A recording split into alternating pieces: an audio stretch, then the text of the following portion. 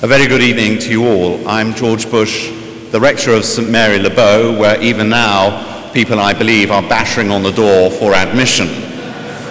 And in welcoming you to the 2010 Boyle Lecture, the seventh in the revived and now confident series, I begin by offering heartfelt thanks to Father John Mothersole, the church wardens, and the people of St Mary Aldermary for their hospitality tonight, occasioned by the dislocation from St Mary Le Bow caused by scaffolding preparatory to the installation of a new organ.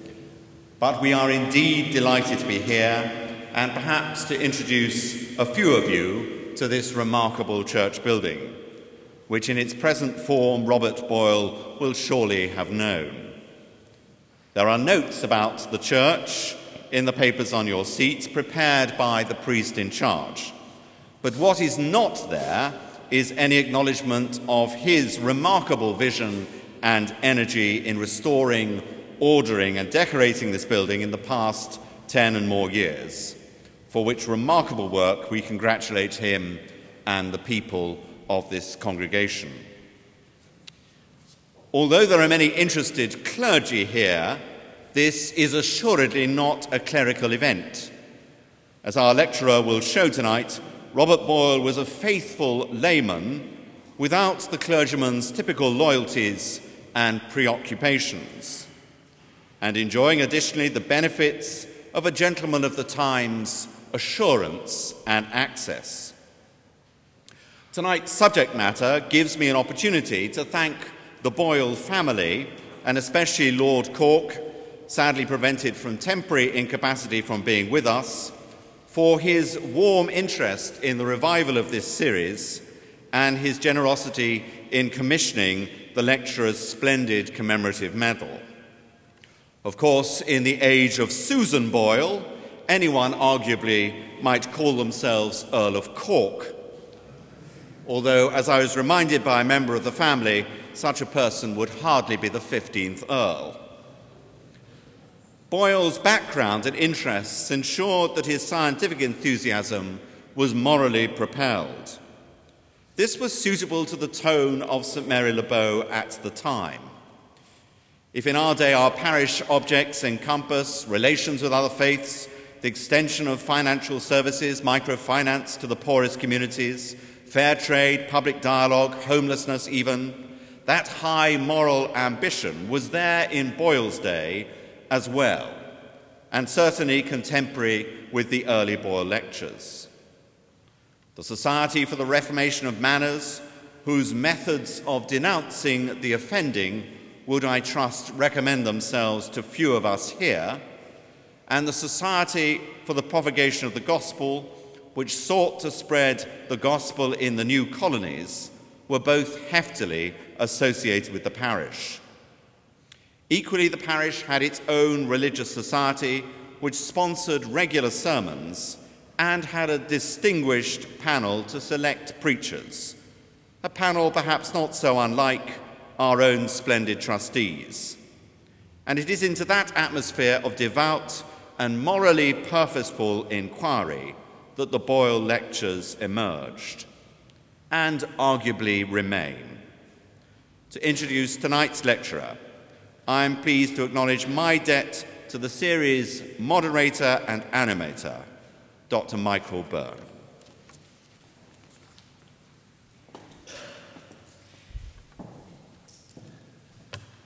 Ladies and gentlemen, it's a great pleasure for me to echo George's warm welcome to you all to this, the seventh in the new series of Boyle Lectures in Science and Theology. As George has said, the lecture usually takes place at St Mary Le Bow, the site of many of the original Boyle lectures given between 1692 and 1731, and about which both John Hedley Brooke and Geoffrey Cantor will have more to say in this evening's presentations. However, owing to repairs currently taking place at St Mary Le Bow, we've taken the Boyle on tour this year to the neighbouring Wren Church of St Mary Aldermary, and as George has said, we're very grateful to all those who've made us feel so welcome here this evening. When George and I restarted the Boyle Lectures in 2004, it was as a conscious part of the long tradition of dialogue for which St. Mary Le Bow is so widely known. That a dialogue could and should take place between theology and the sciences is not a new idea. It was, in fact, the very point of the original Boyles, held in London 400 years ago. But science in particular has developed hugely since then, and the center of gravity in that dialogue has perhaps moved in science's favor since the days of Robert Boyle and the early Royal Society, in which he played such a prominent role.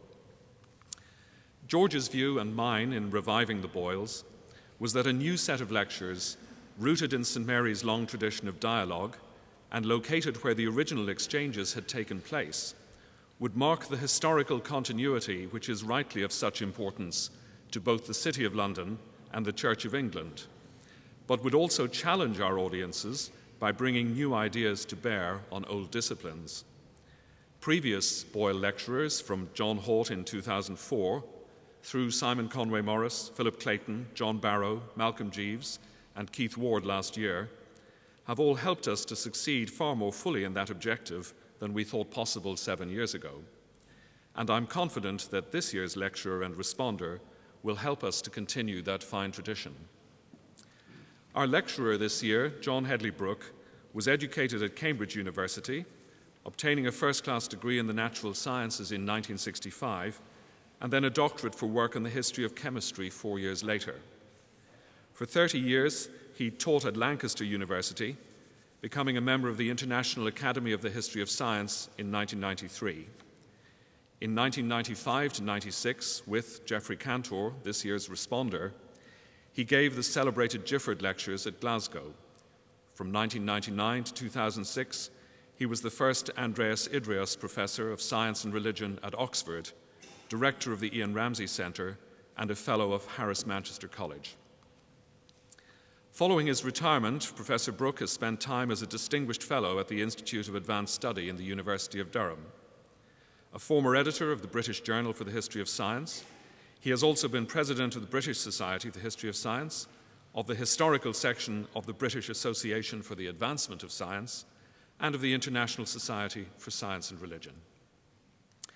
Following John, we'll hear from this year's responder, Geoffrey Cantor, who is Emeritus Professor of the History of Science at the University of Leeds.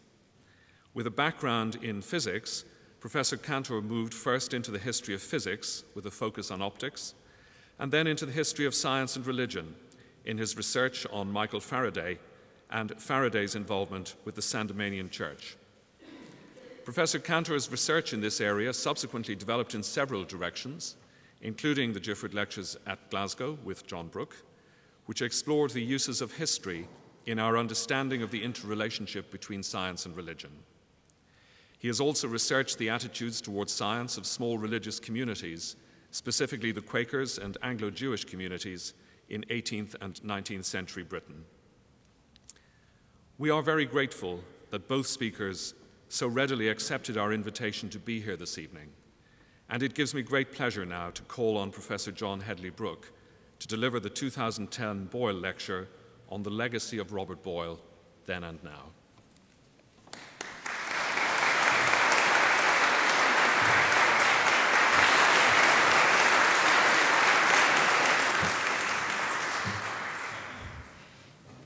Thank you, and a warm thank you to Michael for that very generous introduction. Late in the 17th century, in the church of St. Mary Le Bow, just round the corner, a sermon was preached on the folly of atheism.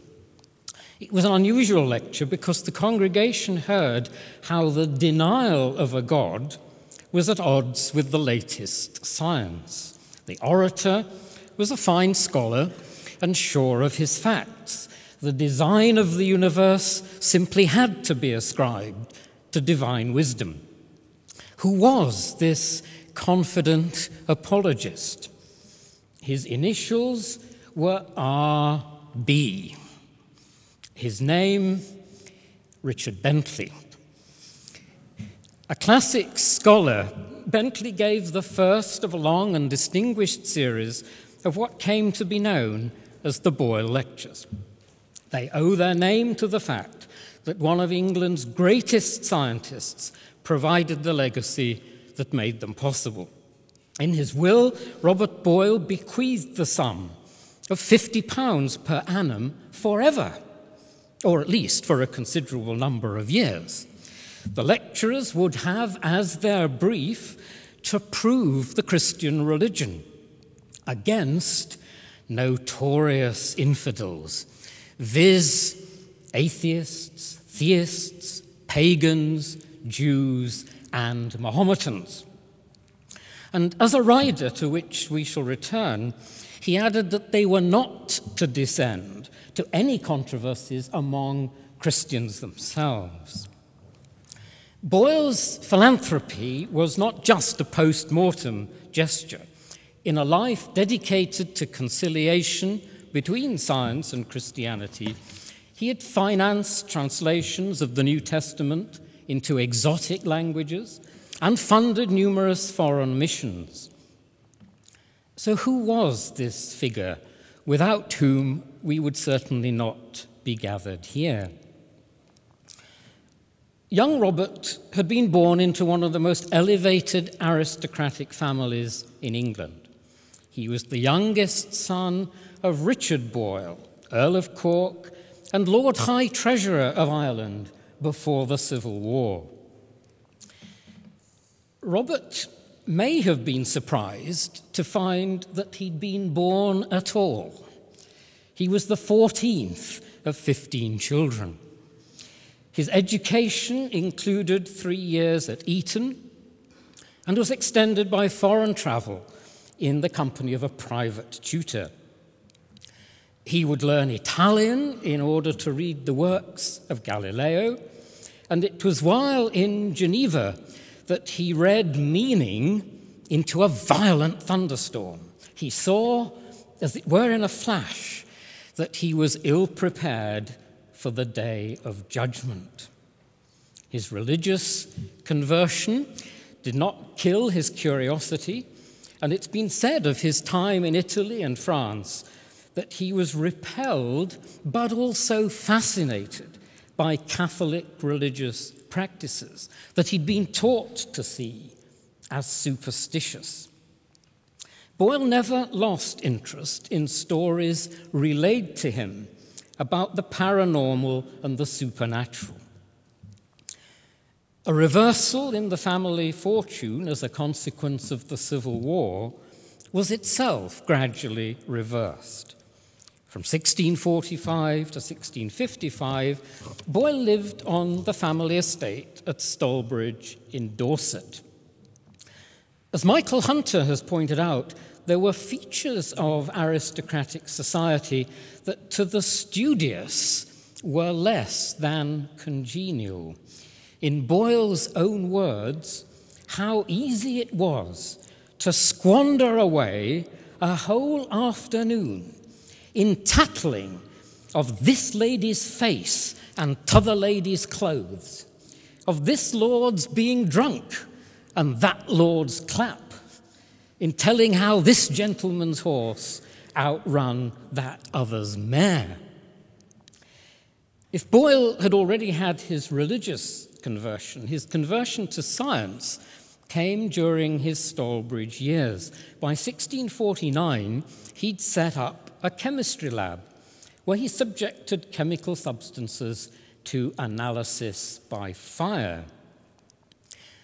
A fume-filled chemilab is not everyone's vision of heaven. But for Boyle, it almost was.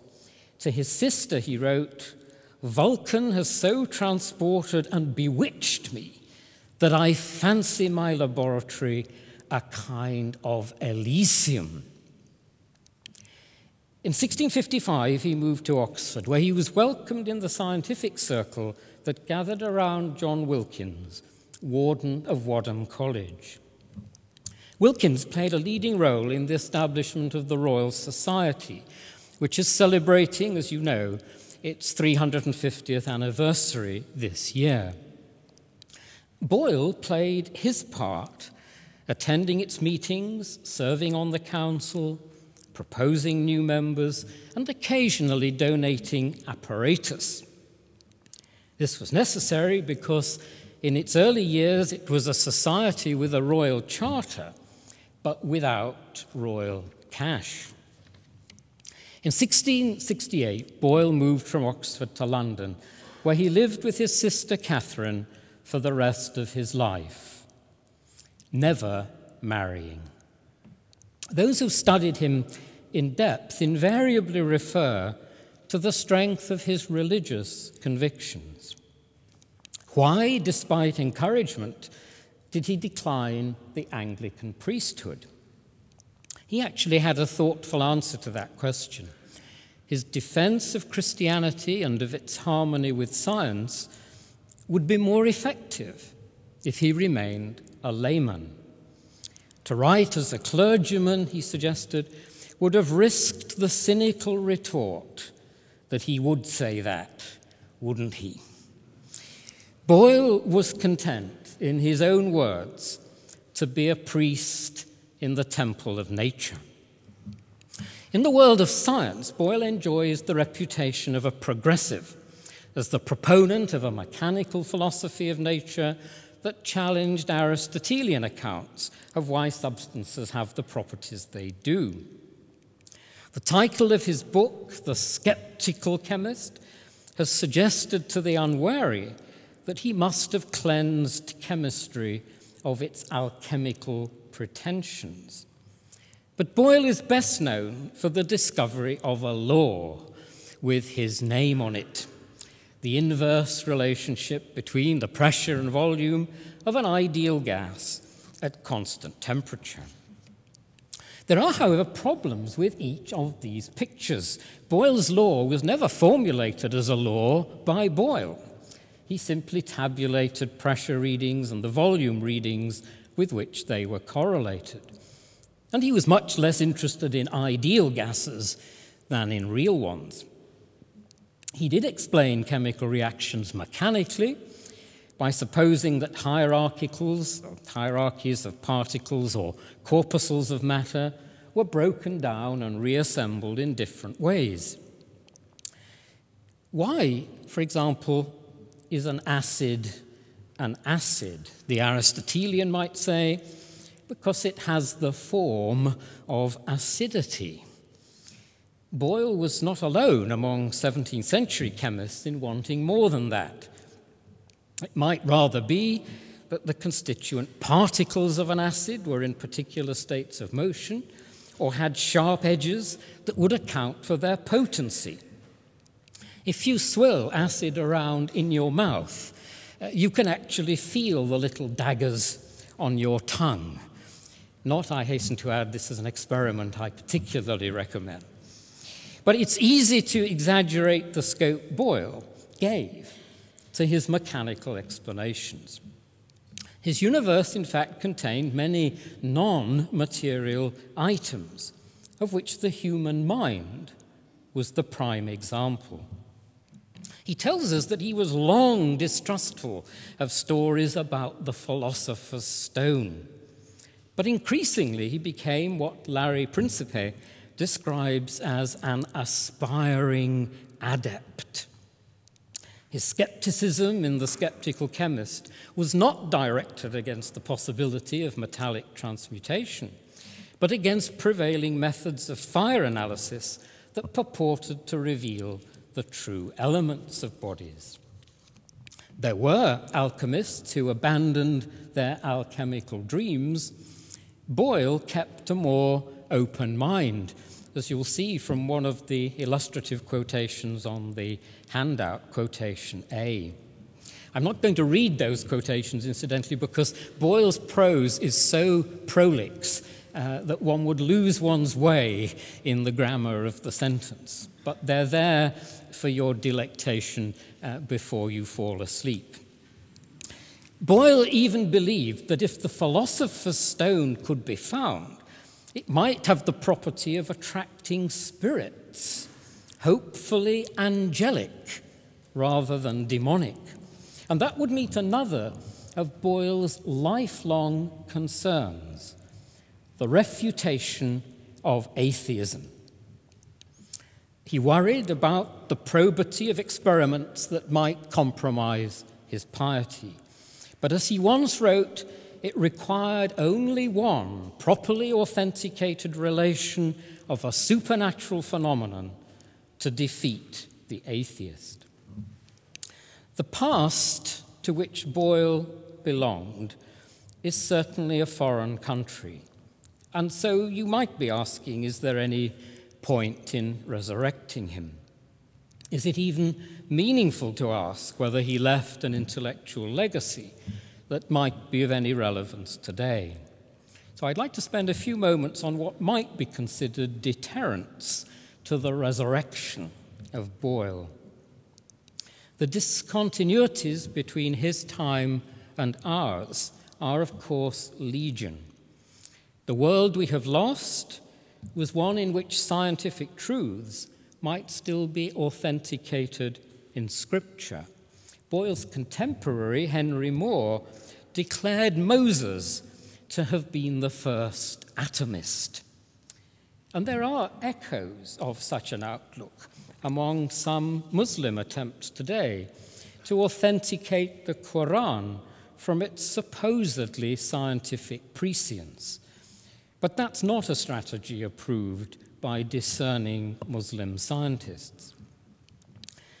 Boyle's world was a world only just dislodged from the center of the universe, John Wilkins having championed the Copernican system in England. It was a world that by our standards was still young, no more than a few thousand years old. Humans had been on the earth from the beginning, and references to a created world were to one in which God's creatures had been preserved in their original form. The spectre of mass extinctions was far in the future, and public debates over Darwinian evolution still some 200 years hence. And because Darwin's science was to threaten the design argument in its 17th century formulations, we cannot ignore Richard Dawkins' well-known objection that any philosophy of nature constructed before Darwin will be worthless. Boyle was a creature of his time, and we saw this in the chauvinism inscribed in his will. You will have noticed that Muslims and Jews are aligned with atheists and even plain theists as opponents. And it's not my aim this evening to abstract a sanitized Boyle from the scientific and religious worlds he occupied.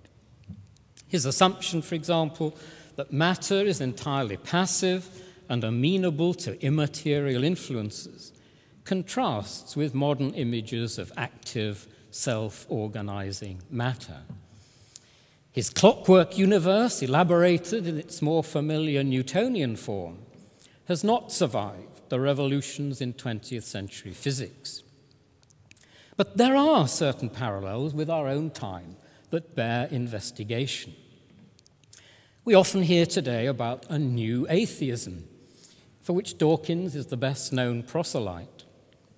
But there was a new atheism in Boyle's day, typified by a renaissance of the atomic philosophy of Epicurus and Lucretius. We face a threat today from the zeal of religious fundamentalists. Boyle had to contend with their equivalents in mid-17th century England, Protestant zealots with their hotlines to God. To Boyle's annoyance, they were giving the false impression that Christianity and philosophy were incompatible. You'll see that in quotation B. Despite the far higher profile that a culture of science and technology enjoys today, we often hear of a public suspicion of scientific authority. It's a suspicion not so dissimilar to that faced by Boyle and his contemporaries, who had to make the foundational case for science. There are still other parallels. Standard neo-Darwinian mechanisms for evolution do constitute a difficulty for those seeking a providential God having recognizable purposes in the world. But ends, goals, final causes, purposes in nature were already under threat when Boyle took up his pen. And this from two different directions: from the Epicurean vision that the world is the chance product of atomic collisions, but also from the philosophy of Descartes. I'm always reminded here of one of my former students who revealed in his essay that Descartes was a Cartesian. The challenge came from Descartes' insistence, ostensibly on theological grounds, that it's presumptuous to imagine we can discern God's purposes in nature. We'll see later how Boyle rose to this dual challenge. He deserves a hearing because he illustrates a point that the modern world sometimes forgets: that it was possible to find in Christian theology resources to promote, to legitimate, and in some instances to motivate an intensive study of nature. If Boyle contributed to an enduring scientific movement, then there is a sense in which his legacy has been enduring. Michael Hunter, who has written so authoritatively on Boyle, declares that it's not an exaggeration to describe Boyle as the founder of experimental science in the modern sense. And if Hunter is right, as I believe he is, in seeing great profundity in Boyle's reflections on the relationship of science to religion, then we should not be stalled by the deterrents to which I've just referred. So a few words on Boyle and the promotion of experimental science. It's sometimes said that without Christianity, there would have been no modern science. A doctrine of creation provided the grounds for believing that nature was ordered and intelligible, and that the human mind had a God-given capacity to understand it. The more we've learnt of scientific practices in other cultures, especially the achievements of the medieval Islamic world, the more difficult it is to argue for an exclusively Christian impetus. But there remains a question recently addressed by Peter Harrison and Stephen Gaukroger. Why was it only in the West that an enduring scientific culture was established? Other cultures had their science, but the pattern was boom and bust. By contrast, the scientific movement in 17th century Europe gained a momentum that proved unstoppable.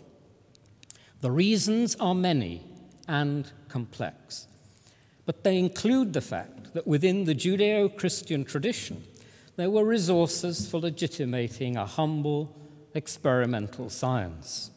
Francis Bacon had tapped some of these earlier in the 17th century. In Boyle, we have a window on how Christianity and scientific virtuosity were fused together. Like Bacon before him, Boyle spoke of God as the author of two books: the Bible, the book of his words, and the natural world, the book of his works. As there was a duty to study the scriptures, so there was a duty to study the book of nature. And since the two books had the same author, they simply could not conflict. Knowledge gleaned from nature might even assist the interpretation of Scripture, as Galileo had argued. Boyle underlined the same point. God has made some knowledge of his created book, he wrote, both conducive to belief and necessary to the understanding of his written book. Today, we take experimental methods in science for granted. In Boyle's day, they were problematic. One could argue, as many did, that it was less arrogant to investigate the world empirically than to take one's authority from Aristotle or to philosophize in an armchair. But there were at least three problems. If someone came along claiming they'd performed an experiment that exploded a prevailing view, why should you believe him? Why should you believe his experiment had been well designed and properly conducted?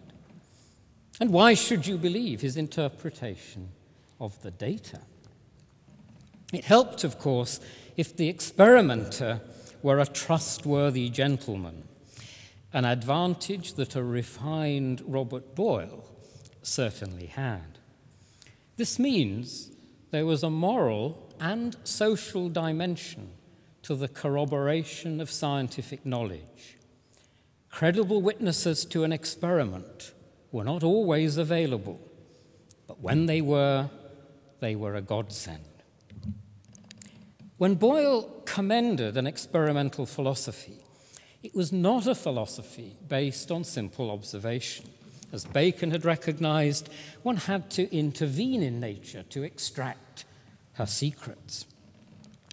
Boyle's experiments in chemistry show how he helped to consolidate the Baconian program. For example, through an elaborate sequence of operations, he not only decomposed saltpeter, that's our potassium nitrate, but also managed to recompose it. So what, you might think? In fact, his experiment was a significant moment in the long history of differentiating nature from art. It was conventionally supposed that a product found in nature owed its integrity to a homogeneous form that could not be replicated artificially. In Boyle's mechanical chemistry, it could be. And I use the word mechanical deliberately because there was a far wider sense in which the distinction between nature and art was breaking down in 17th century science. When the universe was compared to a machine, there was a sense in which nature became an artifact, the work of a divine craftsman. All things are artificial, wrote one contemporary, because nature itself is nothing but the art of God. Now we can perhaps begin to see how Boyle could present himself as a Christian virtuoso. One of his favorite moves was to compare the universe with the cathedral clock in Strasbourg. There's an image of that on your handout. The analogy, of course, might run into problems. How could God act in a universe that ran like clockwork? But for Boyle, the analogy played a powerful heuristic role. It created the space for both science and religion. The task of the scientist was to investigate the machinery of nature, the cogs, the wheels, and the springs. He would even speak of the spring of the air and suggest it might be made up of microscopic springs that accounted for its greater pressure when compressed. But the clockwork analogies also left room for religious belief, because clocks, after all, are made for a purpose, as Boyle explains very clearly in quotation C. Machines do not spring into existence by themselves. And it was not merely that room was left for religious belief. The exquisite machinery to be found in creation positively required it. The construction of the human eye, for example, was a work of such delicate craftsmanship that it testified to divine wisdom. The connections that Boyle made between his Christianity and his science are manifold and intimate. As he set the parameters for a science-based natural theology, he argued that it was the accomplished scientist, the accomplished natural philosopher, who was in the best position to appreciate God's workmanship. One had to pry into the recesses of nature to fully appreciate divine wisdom. And that, in turn, required a competence in anatomy, optics, mechanics, and chemistry. Chemistry, in particular, helped to realize the Baconian dream. It offered the prospect of improving the world and of restoring a dominion over nature lost at the fall.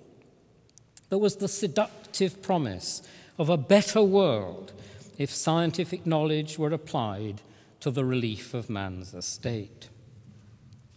There is a sense in which Boyle personifies the application of chemistry to medicine.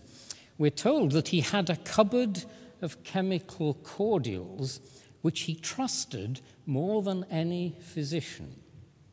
Indeed, it was reported that when he woke each morning, he would consult his ceiling compass to see from which direction the wind was coming and then take the appropriate antidote. So, observed Roger North, if the wind were often to change direction, Mr. Boyle was wont to become drunk.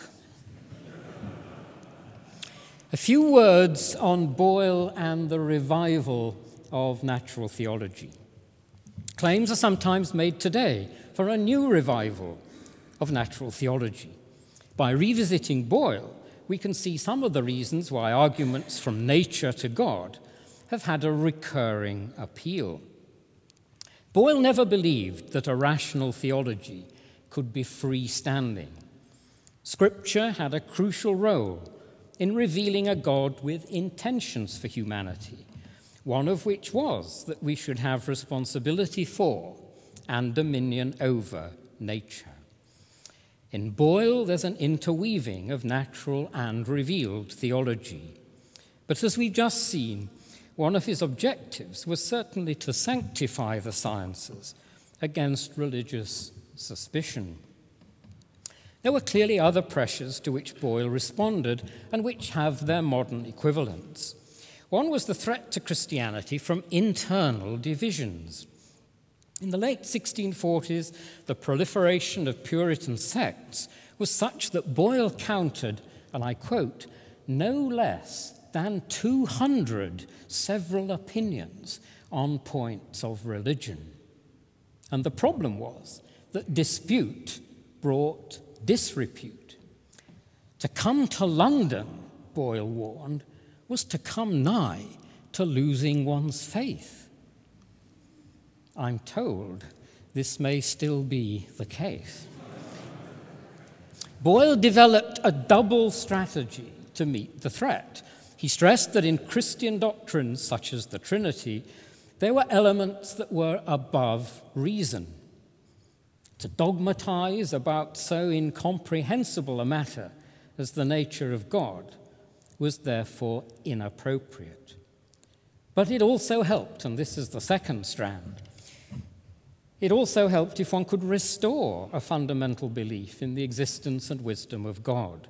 And that might be accomplished through appeals to design in nature.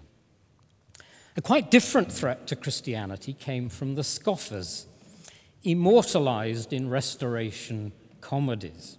Let me remind you of a few titillating titles.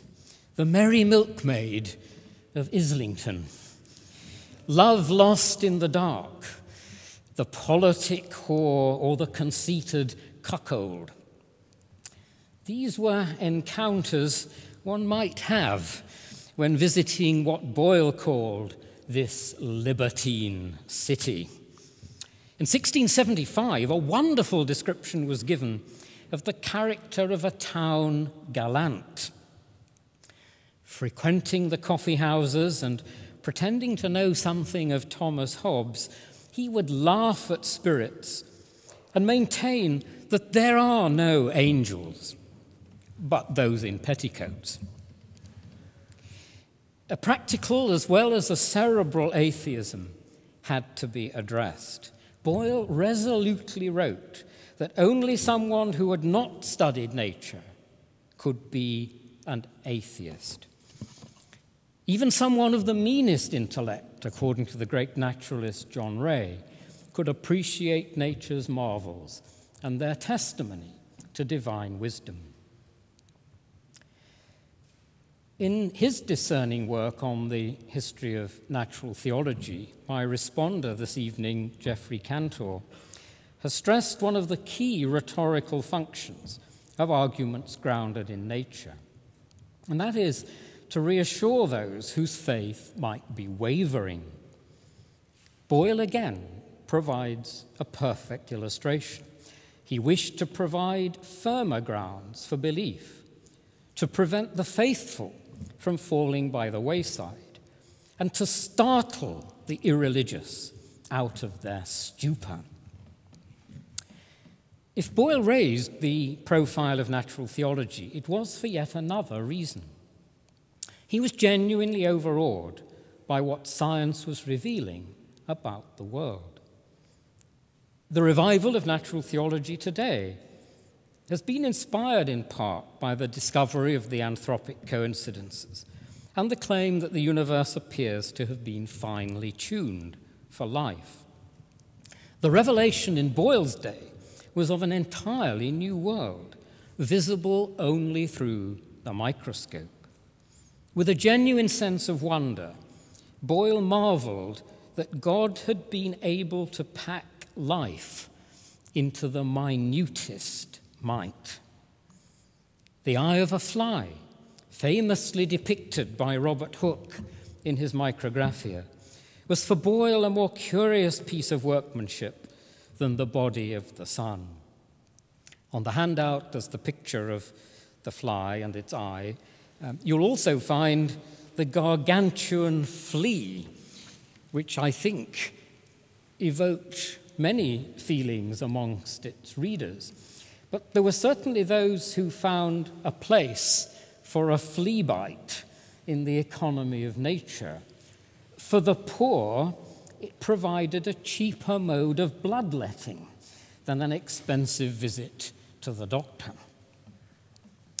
When responding to Descartes' censure of final causes, Boyle conceded that there were inanimate objects that did not testify to divine wisdom. He also conceded that many of God's purposes were likely to be beyond human grasp. But surely no reasonable person could deny that eyes had been made to see with. Other features of human anatomy, the valves in the veins, for example, might once have appeared useless. But with William Harvey's recent discovery of the circulation of the blood, their purpose had become clear. Now, immediate objections are likely to occur to us. What of the diseases of the eye? For Boyle, they serve to demonstrate just how delicately the healthy eye had been crafted. And this was no facile response, because Boyle's own vision was impaired, and for much of his life he needed the help of an amanuensis. What about inherently imperfect eyes, of the mole, for example? Not a problem for Boyle. Nature had designed moles to live underground.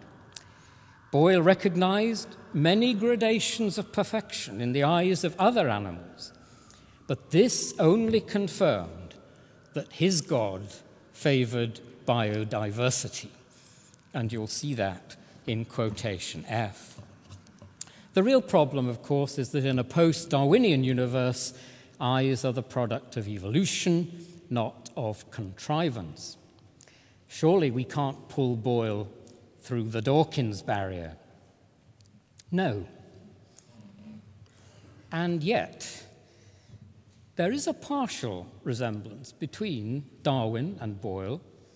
When Darwin defined what he meant by nature, it was this: by nature I mean, and I quote, the laws ordained by God to govern the universe. For Boyle, too, it was a more elevated understanding of God to suppose that the material world he had created and organized was now running according to laws of motion. For Boyle and most of his successors in the discourse of natural theology, you could not have laws of nature without the existence of a lawmaker. The metaphor implies that. Boyle's God, Newton's too, for that matter, could change the laws if he wished. Boyle was astute enough to realize that to speak of laws at all was to use a figurative expression, Matter, after all, think about it, matter, after all, is not intelligent enough to know what a law is or how to obey one. Nevertheless, for both Boyle and the Darwin of the 1850s, the order of nature had been ordained by a deity. Science was possible for Boyle because the laws were upheld by God's sustaining power. For Darwin, science was possible because those laws were fixtures in an evolving universe. But even for Darwin, the laws were not bereft of purpose. They had enabled the production of the higher animals, which he once described as the greatest good we can conceive. Well, I come now to the final short section of this lecture, where I want to show that there were genuine insights in Boyle's philosophy that bear scrutiny today, that there still is a legacy. As restorers of purpose and design to the universe, Boyle and his successors had their detractors. The 18th century deist Anthony Collins famously observed that no one had doubted the existence of God until the Boyle lecturers undertook to prove it. Collins had a point, but it hardly applies to Boyle himself. His take on the issue of proof was more subtle.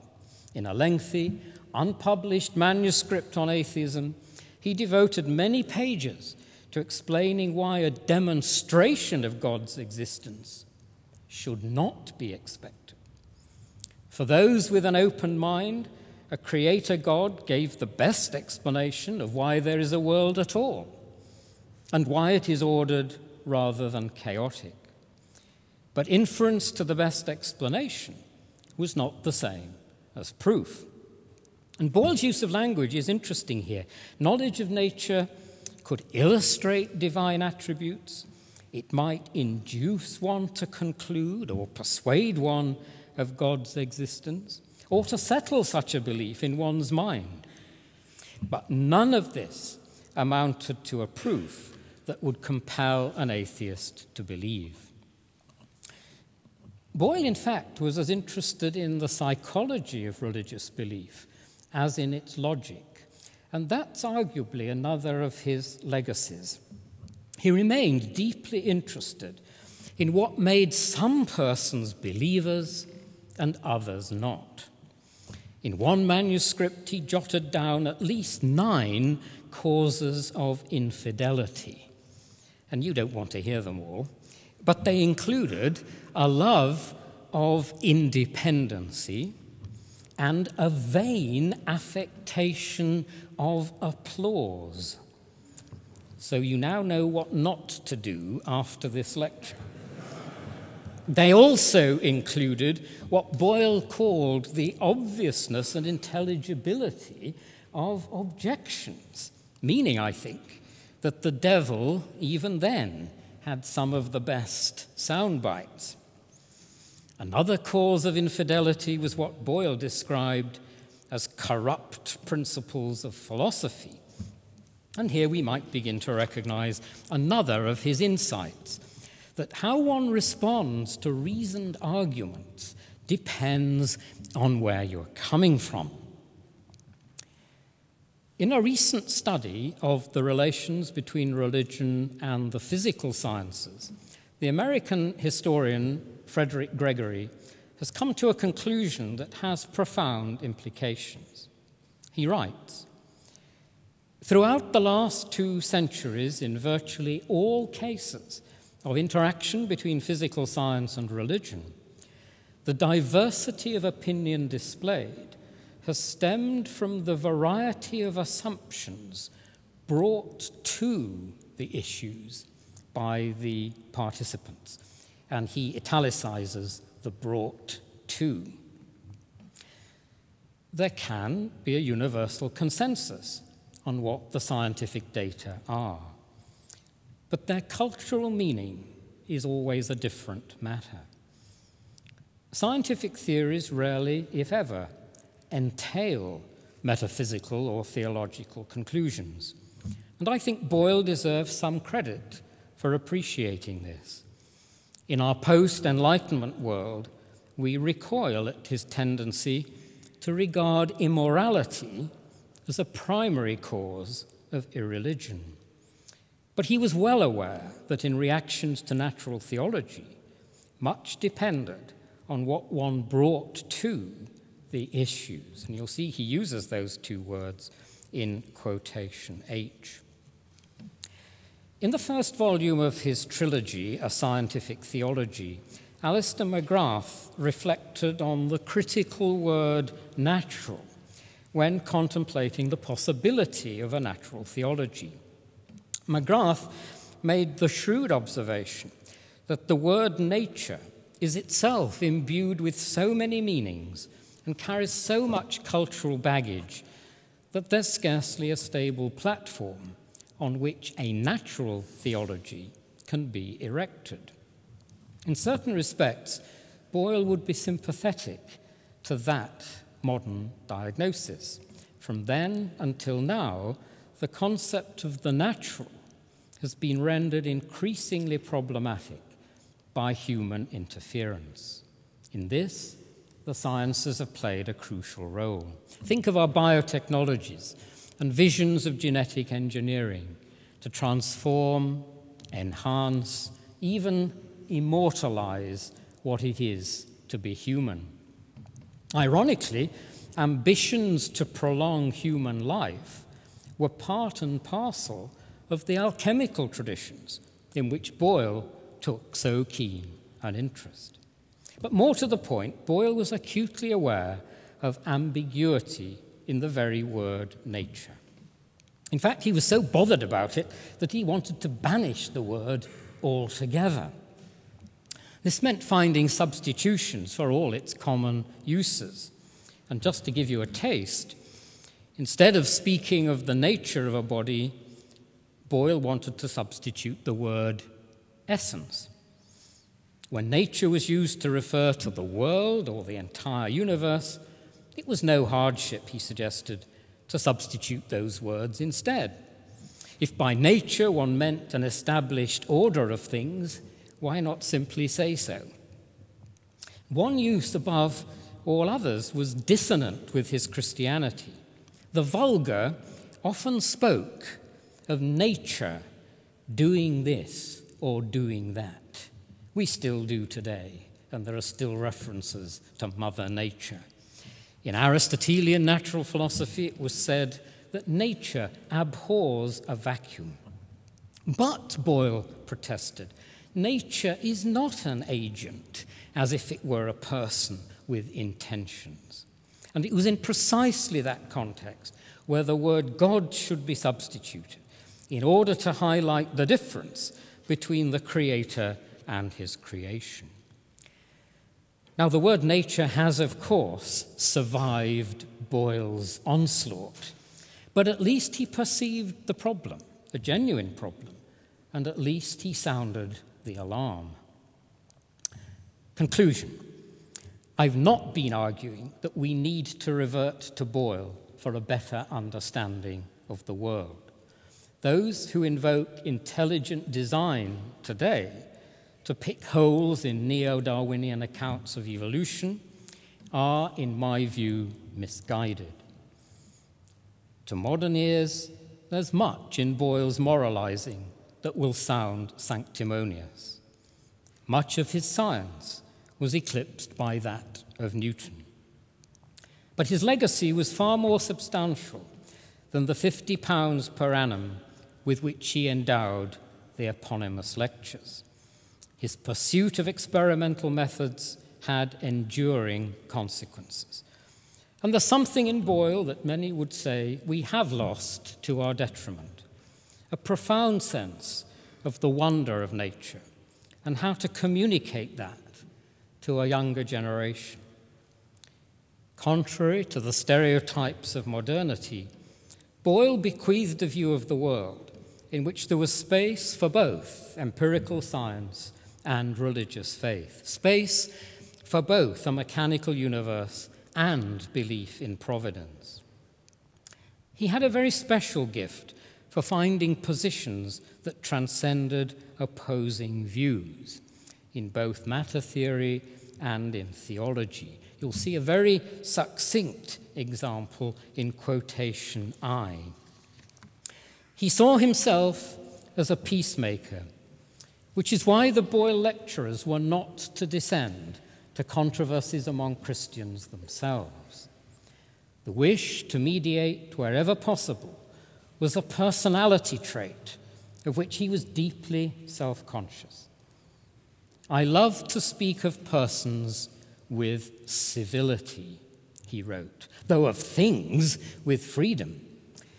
For a quarrelsome and injurious way of writing does very much unbecome a philosopher and a Christian. These are no mean legacies, and the example of an honorable peacemaker has never been more necessary than it is today, whether inside or outside the church. Thank you.